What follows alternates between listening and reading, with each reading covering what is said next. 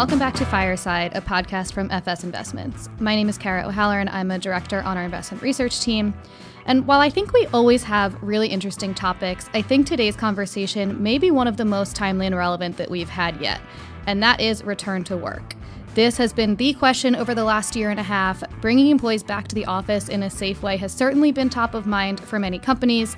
It seemed like things were trending towards a return in September, but the Delta variant had other plans for many companies. So we talk about where the office sector is now, where it's headed, and what that may mean for investors. I could not have two more appropriate people to talk about this with. I am so excited to bring you this conversation between FS's own Steve Oblak, who is an executive director on our client portfolio management team, who specializes in commercial real estate, and Phil Orban, who is a managing director at Rialto Capital Management. Rialto is an integrated real estate investment and asset management company that invests and manages assets throughout the capital structure in real estate properties, loans, and securities. I hope you enjoy the conversation. Steve and Phil, thanks so much for joining. I will let you guys take it away. Great. Thanks for having us. Yeah, well, Phil, normally I would say nice to see you, maybe if we were doing this a couple years ago, but today we're not recording in the same room, which is perhaps apropos for our discussion. I believe you're in your corporate office while I'm still in my home office. So while I definitely want to get to the outlook and the future of office, I thought maybe you could start for us by taking stock of what has taken place since the start of the pandemic. So, for me, when I'm talking with commercial real estate investors, from a pricing standpoint, things have remained fairly resilient through the COVID-19 pandemic. So maybe you could talk specifically about what's gone on in the office sector over the last year and a half. Yeah, happy to, Stephen. Great to connect. And the good news is we are going to see each other in person finally after 2 years or almost 2 years. So that's excited for that. But it certainly goes without saying that, the office utilization has declined tremendously following the onset of COVID. And while I am sitting in my office today and at Rialto, we have been back in the office for quite some time now. That certainly varies greatly by industry and by market. Anecdotally, I will say, coming into the city this morning on the subway, it certainly felt like old times. I think a lot of that's driven by schools finally reopening, which is very exciting for New York City. The subway was crowded. The city, Midtown, finally feels alive, but it's been a long time getting back to that. Looking at office, and I mentioned utilization, there are interesting data points to track. One particular one that we haven't focused on is Kastle scanner data, which is one of the largest, office scanner, security companies in the country. They track 2,600 buildings in 138 cities. And the top 10 major markets have actually only averaged about 30% utilization as recently as last week. Now, office in general, from a kind of credit perspective and from a performance perspective, has performed quite well. And that's simply because, offices are typically, leased on a long-term basis. Tenants, for the most part, have continued to pay rent. And a lot of that is driven by the fact that I think most companies do believe they will return to the office and they do need physical office space in the long term. And as tenants pay rent, landlords have continued to pay debt service. So we actually have seen performance in the office sector be quite steady. We can get into it a little bit further, but Rialto, as a firm, we have continued to invest in office. We still see opportunities in the commercial office sector. But as I said, office, certainly how it's utilized has changed in the short term dramatically. In the long term, we have certain views on how we think, companies will return and when they'll return. We're getting some more clarity, some larger employers on the return to office plans, although the Delta variant has certainly changed that temporarily. But happy to talk about this further. Yeah, and I think that leads in another thing that I wanted to talk about. And, anecdotally, I remember having a conversation with my wife back in probably May, June of 2020. And I thought I'd be back in the office by Labor Day of 2020.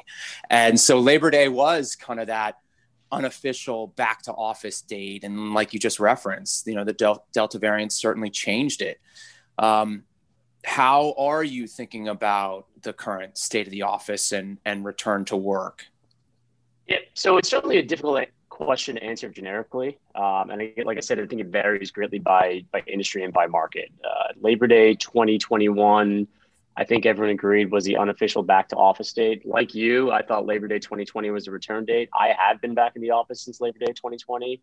I think, certainly our company was one of the earlier ones to return, and we were not fully back. We're still not fully back today. So I think it's to get to full utilization will take time. When you look at it from a market perspective, certain markets, as I'm looking at the top 10 MSAs in the country and some of the larger markets tracked by, some of the larger real estate data firms, Texas is certainly leading the way. And if you look at their utilization compared to, I guess where they're leased, Dallas, Houston, and Austin, they're approaching 50% utilization. So they're certainly leading the country in the return to office push. Whereas markets such as San Francisco and New York, two of the larger office markets in the country, are still hovering at or below 20%. And again, I'm sitting here in New York, as I mentioned anecdotally, on the way in today, the subways were very crowded. It felt good. It felt alive again. Midtown, the restaurants are open. I think Broadway unofficially opened this week. And so we are seeing things come back. I'm a believer that, from a personal perspective, that New York City, is going to return to normal, in the midterm. But again, that's also going to vary by industry. Rialto is a real estate company, and I think it's not a surprise that real estate companies were probably the early movers to return to office. Obviously, real estate is our lifeblood, and if we're not showing up at the office, how can you expect your tenants and your borrowers to perform as well? So we have been back. I've certainly come back in what we view as a safe way, and we are seeing other sectors return as well. Certainly, the finance sector in general was an early return. Then there's the technology side, and technology tenants have been slow to return. They were early adopters of remote work, and they found that remote work does in fact work. But that being said, we've seen large technology firms, while they have not returned to the office, have executed very large leases in major markets. So they too expect to return to the office at some point. But with the Delta variant, and we did see some large employers announce pushbacks from their original return to office date of September 2021. That includes large firms like BlackRock, CNN, American Express, Coca-Cola, among others. They pushed it back, 1 month to October. So that's coming in, that'll be in a few weeks. Whereas large technology firms such as Amazon, Facebook, Google, and Apple have already pushed a return to work date to January of 2022. When you think about that, that's almost 2 years of remote work, which is really incredible and it's unprecedented. But that being said, and I speak to the fact that in the long term, we do believe that these firms will return to the office or have a need for physical office space. There are indicators that demand, as tracked by just office visits and tenants looking at vacant space available for lease, is picking up. In certain markets, certain indicators such as like Los Angeles, for instance, has actually seen an uptick in demand as compared to office visits in 2019. Referencing cities like New York, for instance, which, 2019 had already seen a softening in the commercial office sector in New York City in general. But, according to one data point that we track by the View the Space Office Demand Index, New York demand as tracked by just office tours is back to about 92% of where it was in 2019. Now, again, office tours are not signed leases, but it is an early indicator of companies looking for space. Obviously, how office companies will use office space on a go-forward basis is up for debate. We have seen that larger blocks of space are being toured, and that could be an indicator of companies expecting to need more square footage per employee. But there's also a theory that you will see more demand for flex space. And I could, anecdotally, I do have friends that live in New York City. I live in Brooklyn. Their firms are in Midtown. They have remote work as an option, but they don't have the ability to work in their home because, New York City, we live in small apartments. So I do have friends that have been signing for flex space desks at, a WeWork or a WeWork type equivalent. That's closer to home. So there is, some do believe that you'll see more demand for that kind of flexible shared workspace on a go-forward basis.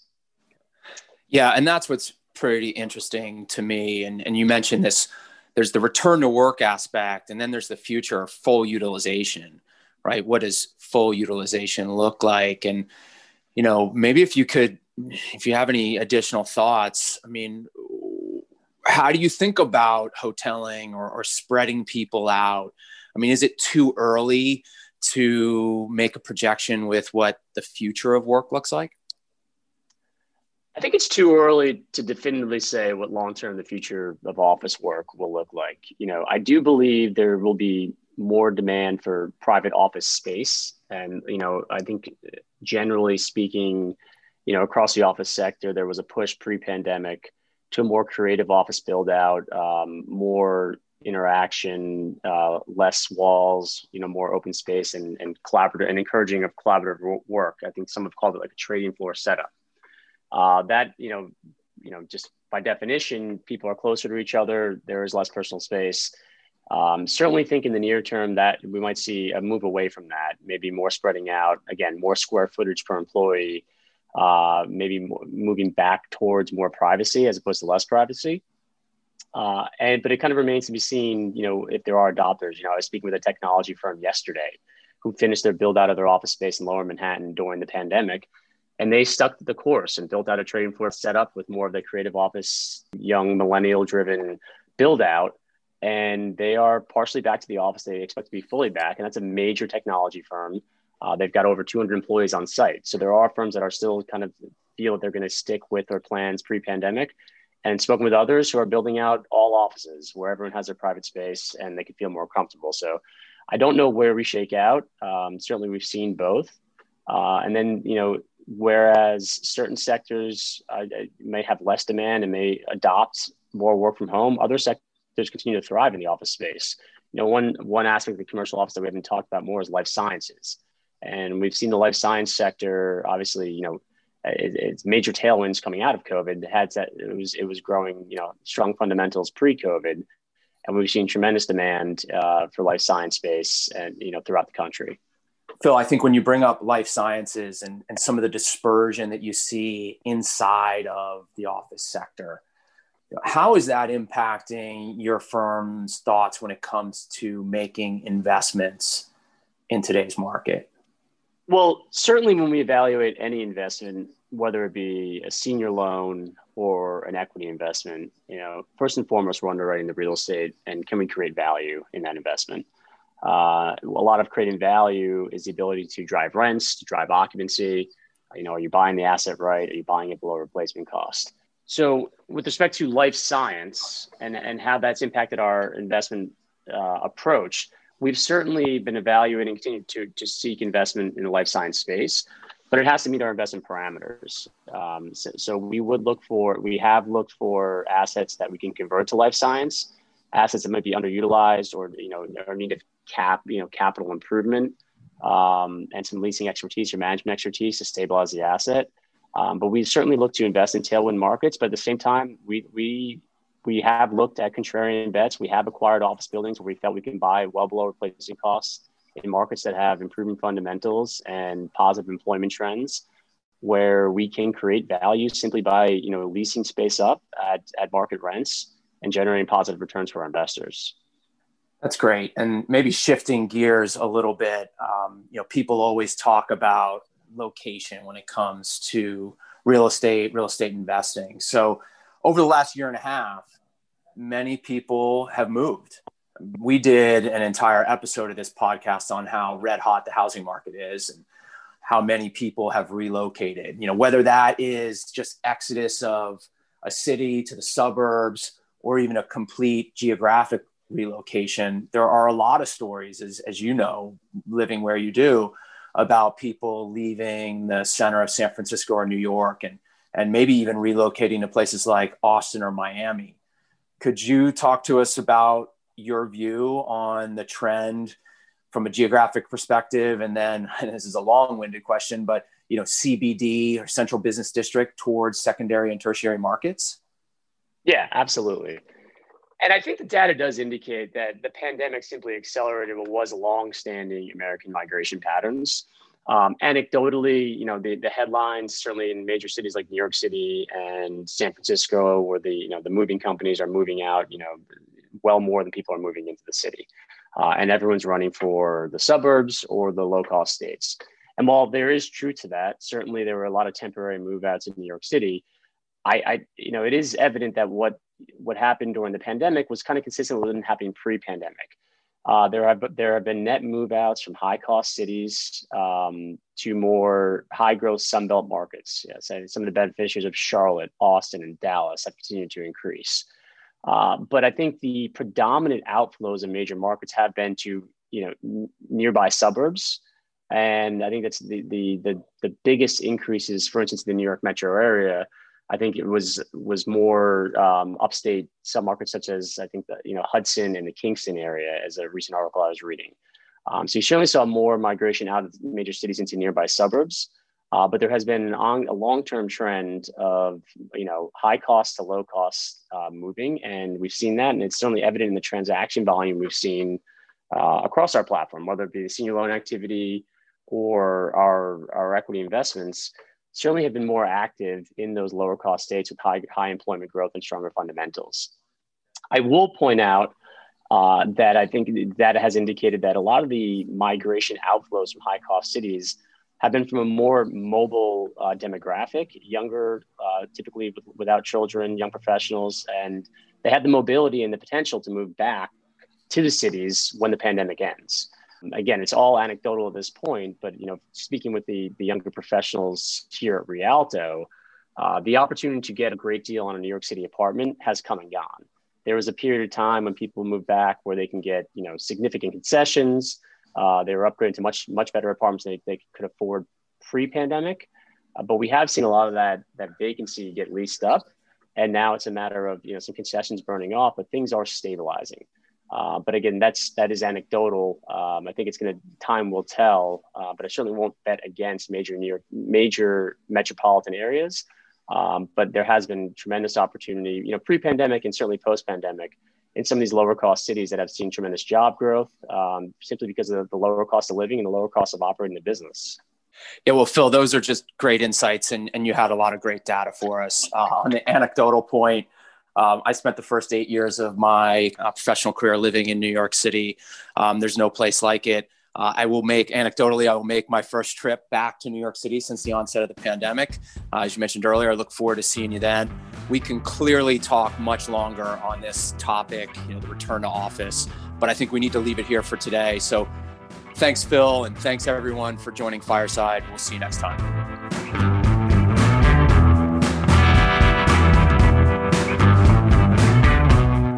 This podcast is brought to you by FS Investments. If you found this helpful, subscribe to get new episodes as soon as they're available.